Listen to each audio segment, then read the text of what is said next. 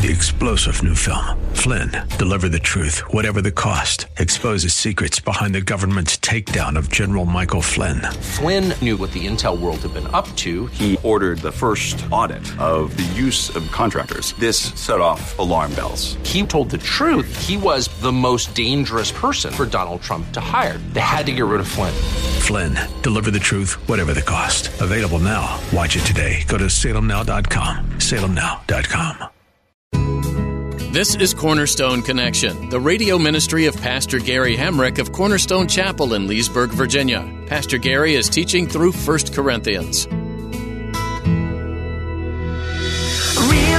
is calling, listen, truth opens up your eyes. Mercy is waiting for you with every sunrise. Sometimes, if you are with your spouse, or if you are obviously attracted to the opposite sex and you might be distracted in church because there's some good-looking lady or good-looking guy near you, it might be a little more difficult to focus on God. That's one reason why they separate the men from the women.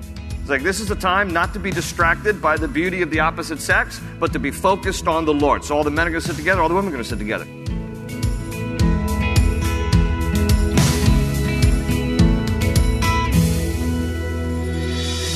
Some things in the Bible are hard to understand, and Pastor Gary's going to jump right into them today. He'll talk about the practice in the early church of separating women from men and why it made sense then.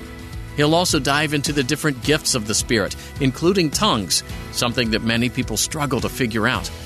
While these difficult or confusing topics do sometimes get skipped over, they're in the Bible for a reason, and that means they're important to explore. At the close of Pastor Gary's message today, I'll be sharing with you how you can get a copy of today's broadcast of Cornerstone Connection, subscribe to the podcast, or get in touch with us. But for now, let's join Pastor Gary in the book of 1 Corinthians chapter 14 with today's edition of Cornerstone Connection. Verse 2, he says, "For anyone who speaks in a tongue does not speak to men, but to God." So this is a gift that is privately to be used in order to praise God and pray to Him. And then he urges, pray for some interpretation so that you can understand and you can be thankful for what you're saying. Then he's going to switch here, starting at verse 18 through the end of the chapter, from private use to public or corporate use. Now, let me also hasten to add, and I made this distinction a couple of weeks ago, and I just want to say again, our church is somewhat different in that we aren't in the extremes related to the gifts of the Spirit. And so for that reason, some people are uncomfortable, like, well, what are you guys? Do you consider yourself charismatic? You're not like the Assemblies of God. You're not like the Foursquare church. And do you consider yourself fundamental when it comes to the gifts? Because you're not really like the Baptists. And you're not really like the Lutherans or the Methodists. So, what is Cornerstone Chapel? And what you'll find with Calvary Chapel churches, of which we are one, is that we're in the middle with this, and not in the middle because, us, right? I'm not trying to be politically correct about anything, but just because that when you study the whole counsel of Scripture, that's where we see the Bible lands. It neither dismisses the gifts, nor does it elevate the gifts above Jesus. And so we believe in the exercise of the gifts, but we also believe in the proper place, the proper format, the proper way that the gift should be experienced and expressed. There is big church, that's what the corporate church setting is when people come into the sanctuary. And then there's small church, when people are in small home groups. That's still the church, it's just in a smaller group setting. And in a smaller group setting, that is really what Paul has in mind here through chapter 14. Because, listen, the things of the Spirit are to be expressed in the context of where everyone is a believer and everyone understands.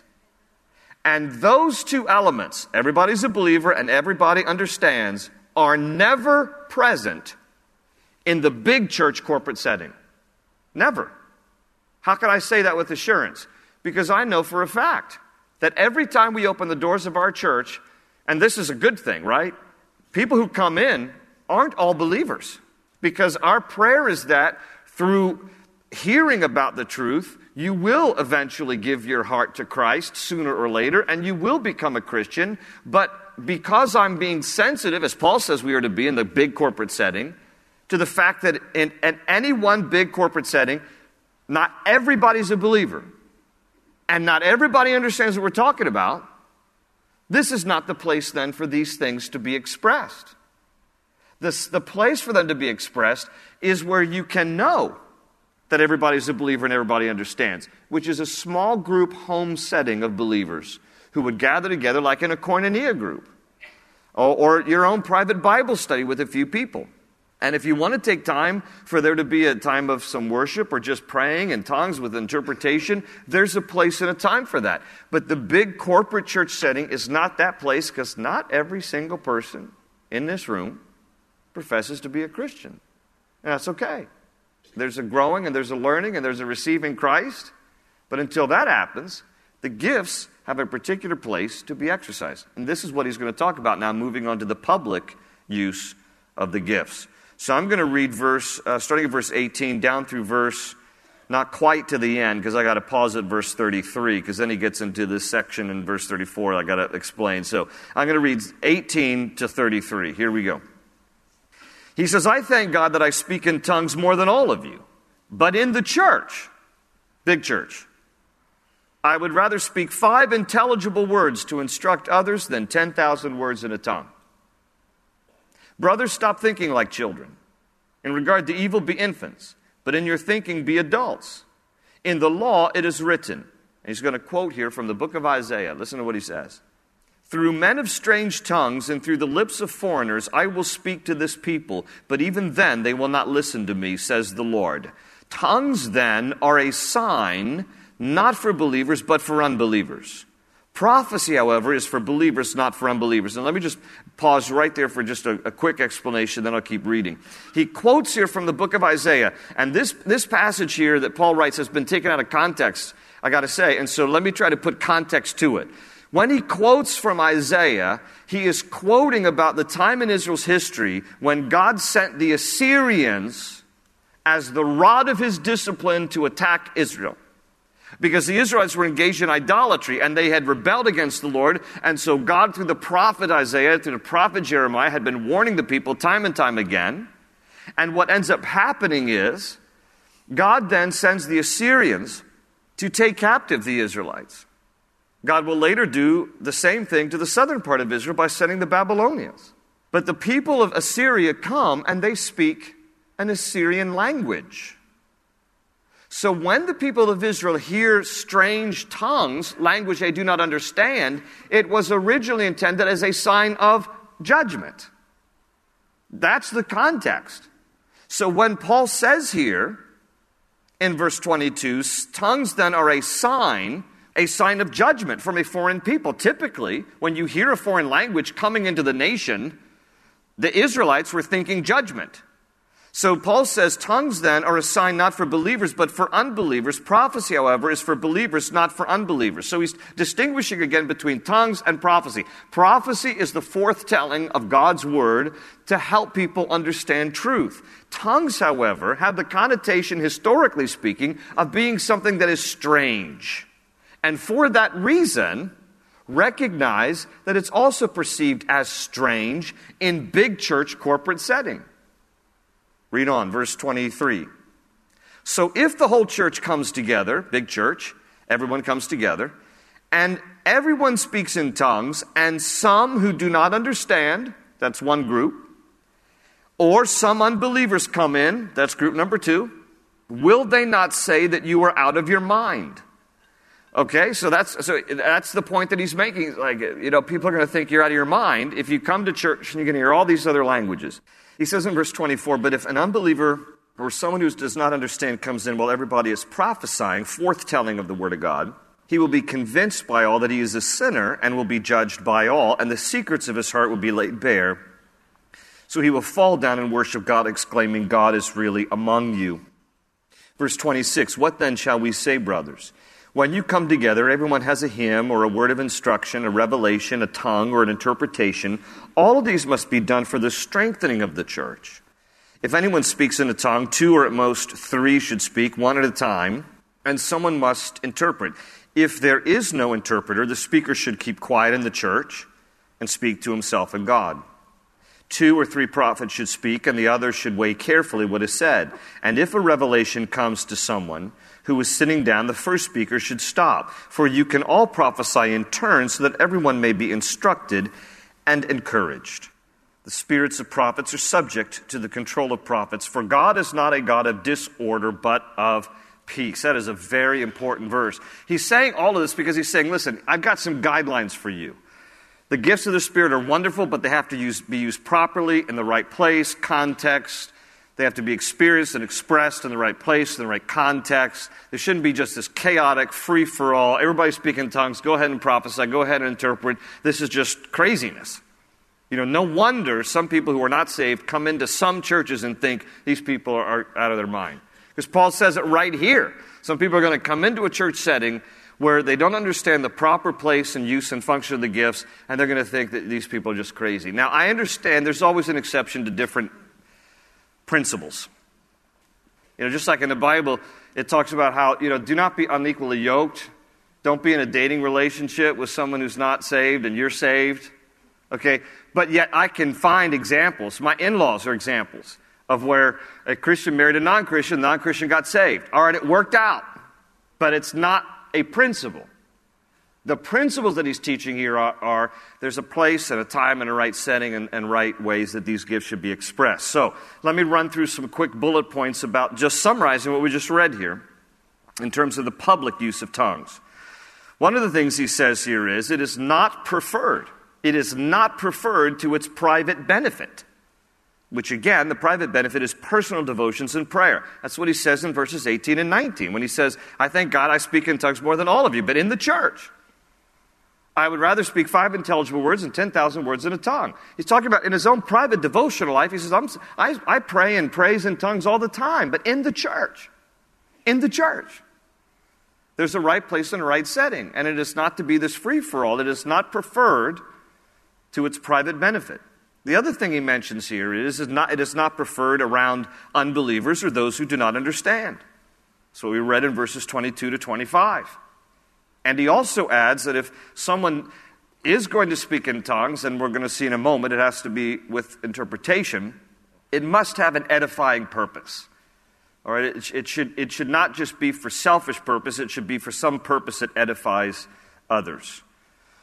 And that can only happen with interpretation because tongues itself is the only self-edifying gift. The other thing he adds here is that it must be limited to 2 or no more than 3. It's verse 27. Again, I am sometimes shocked at how, the simplicity of the instructions here get violated. I've been into church services where, as a part of the worship time, the worship leader stops and then says, okay, now let's just all worship in tongues. I'm like, I'm sorry. I mean, the Bible says 2 or at most 3. And again, it downplays the corporate setting. So he says here, 2, no more than 3. The emphasis, again, is the small group where everybody's a believer, everybody understands.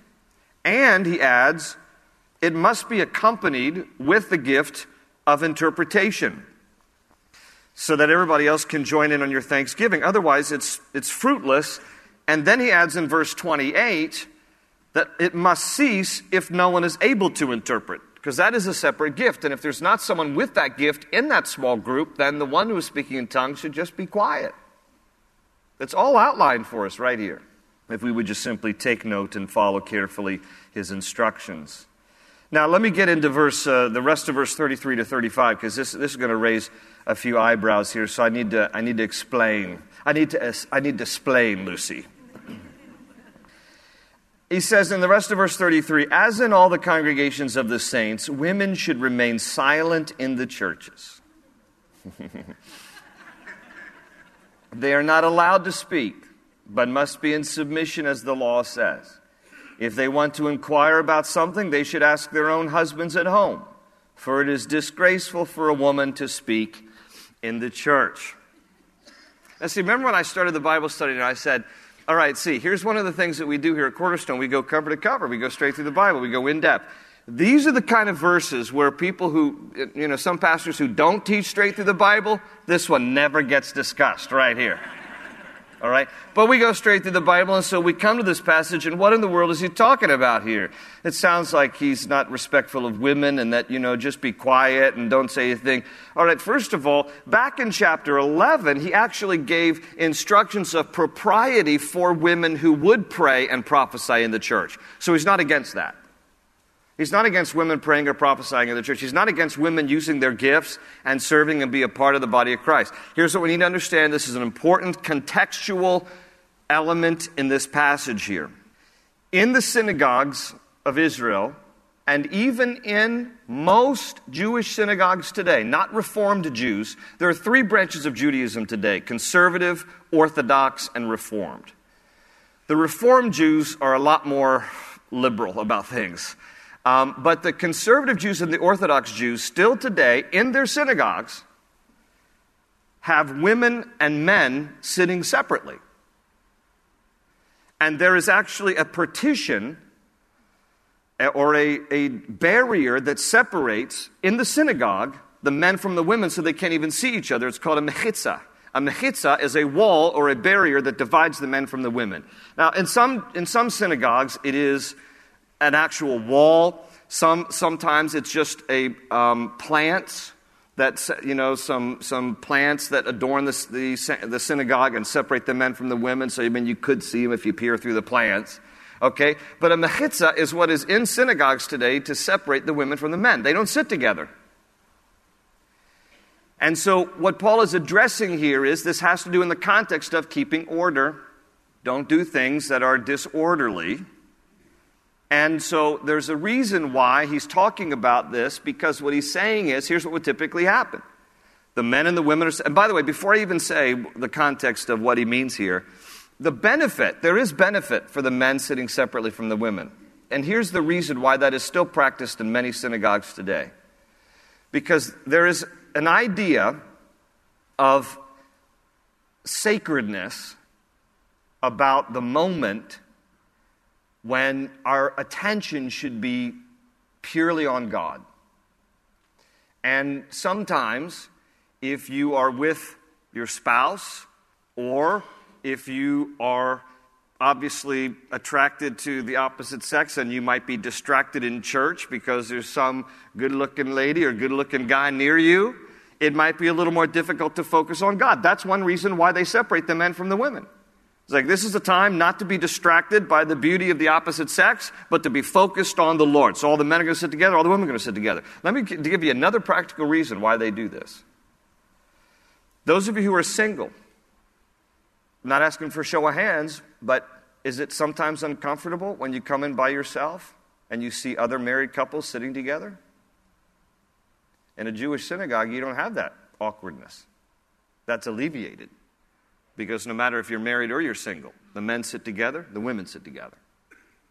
So there is an element to this that, actually makes some sense in terms of focus and the lack of awkwardness if you are single and you don't want to come in and there's a bunch of married people. Okay? It alleviates those issues. But what would happen sometimes in the church here is that the ladies would be yelling over the mechitza, asking questions. Well, what does the rabbi mean by that? Moshe, I have a question for you. And Paul's like, shh. Okay? If you have the question to ask your husband, ask him when you get home. But don't be asking and yelling over the barrier because you're going to bring disorder to the church. Okay, that's all he means here. It's no disrespect to ladies. It's no second-class citizens, okay? There is neither slave nor free, Jew nor Greek, male nor female, for we are all one in Christ. He's just talking about the orderliness of don't be... In fact, the Greek word here, when he talks about how, if he says they are not allowed to speak, the Greek word in the New Testament here is laleo, and laleo is a word that translates, and I wrote this right from Vine's dictionary, an extended or random harangue. So it's not just conversation, it's this extended, just this constant questioning, and I don't understand this. Can you explain to me? Can you hear me over there? So that's the kind of thing he's saying. Don't do that. Just for the sake of peace and orderliness, ask your husband when you get home, and don't interrupt the church service. That's what this means here. Now, verse 36. He says, did the word of God originate with you? Like, do you have some special corner on the market, all right? Or are you the only people it has reached? No. If anybody thinks he is a prophet or spiritually gifted, let him acknowledge that what I am writing to you is the Lord's command. If he ignores this, he himself will be ignored. Now that sounds a little funny. King James actually, I think, translates the original language better. King James says, but if any man be ignorant, let him be ignorant. All right? He says, if you're going to take issue with this, just be ignorant then, because he's saying, I'm expressing to you the Lord's command. I'm giving to you by the Spirit of God what is true on the matters of the proper function of the gifts of the Spirit. And he says in verse 39, therefore, my brothers, be eager to prophesy and do not forbid speaking in tongues, but everything should be done in a fitting and orderly way. So the last bullet point on this is that it is not to be forbidden when exercised among believers in an orderly way with limitation and interpretation. That's a way to just summarize it. Again, in a small group setting, this isn't to be forbidden. As long as everybody's a believer, everybody understands, 2, and at most 3, and always with interpretation. So, as long as we're following the guidelines, there's liberty with this. Okay? But, we should never use our liberty as an excuse for going outside the basic instruction of God's Word, related to any subject, but in particular to the gifts of the Spirit. So, just get along with the Lord, like on the day of Pentecost, and just see what God wants to do by His Spirit in your life. Be open to the move of His Spirit, but understand the move of His Spirit in the context of Scripture. In Luke chapter 11, Jesus said, if you being evil, it's talking about the human race, if you being evil know how to give good gifts to your children, how much more will your heavenly Father give the Holy Spirit to them that ask? So, ask. Don't be afraid. Ask, Lord, I just want more of you and all of you. And ask Him to do His exceedingly wonderful, powerful work in your life. Being filled by the Spirit is not necessarily a one-time thing either. In Acts chapter 2, it says that they were all filled with the Holy Spirit, those in the upper room. And again in Acts chapter 4, it says, and they were filled with the Holy Spirit and spoke the word of God boldly. So, there is precedence in Scripture. Ephesians 5:18, Paul says, be not drunk with wine, wherein is excess, but be ye filled with the Holy Spirit. And the Greek grammar is being filled. That's the tense. With God's Spirit. So there is an ongoing work of God's Spirit. It's not a one and done. I forget if it was Finney, I forget who said, or Moody maybe, that he had to pray for the regular filling of the Spirit. He said, because I leak. And that is true with us. We generally leak. There's enough flesh in the world and the enemy that wear us down. And there's this sense sometimes of the power. And I'm not talking about the salvation that leaks. I'm just talking about the power and presence of God's Spirit. Sometimes you can feel like your tank is low. And so pray and ask Him to fill you afresh. And I'm just going to invite you to just ask the Holy Spirit to just come in overflowing power in your life. Open ocean, jump in and you'll find the cornerstone's your connection. Run towards your new life. We're We're so glad you joined us for this edition of Cornerstone Connection as Pastor Gary Hamrick teaches through the book of 1 Corinthians. If you're interested in hearing this message again or others like it, feel free to visit our website, cornerstoneconnection.cc. You can also download our mobile app so you can have these teachings with you on the go. That way you'll never miss a message from Pastor Gary's studies, and you'll always have encouragement from God's Word at your fingertips. Find a link to download the app for your iPhone or Android device at our website, cornerstoneconnection.cc. Simply look under the Teachings tab. While you're there, feel free to take some time to learn about the church this radio ministry originates from, Cornerstone Chapel. We'd be excited to meet you if you're in the area. You'll find all you need to know about service times and other information on our website. Again, that's cornerstoneconnection.cc. We trust you've been blessed by today's teaching in the book of 1 Corinthians. Keep reading on your own to discover many other inspiring and motivating things that apply to you today. We'll look forward to you joining us on our next edition of Cornerstone Connection. They say you're a wandering soul, that you've got no place to go, but still you know, you're not alone. Real love is calling, listen, truth opens up your eyes. Mercy is waiting for you with every sunrise. Hope is an open ocean, jump in and you'll find the cornerstones, your connection, run towards your new life.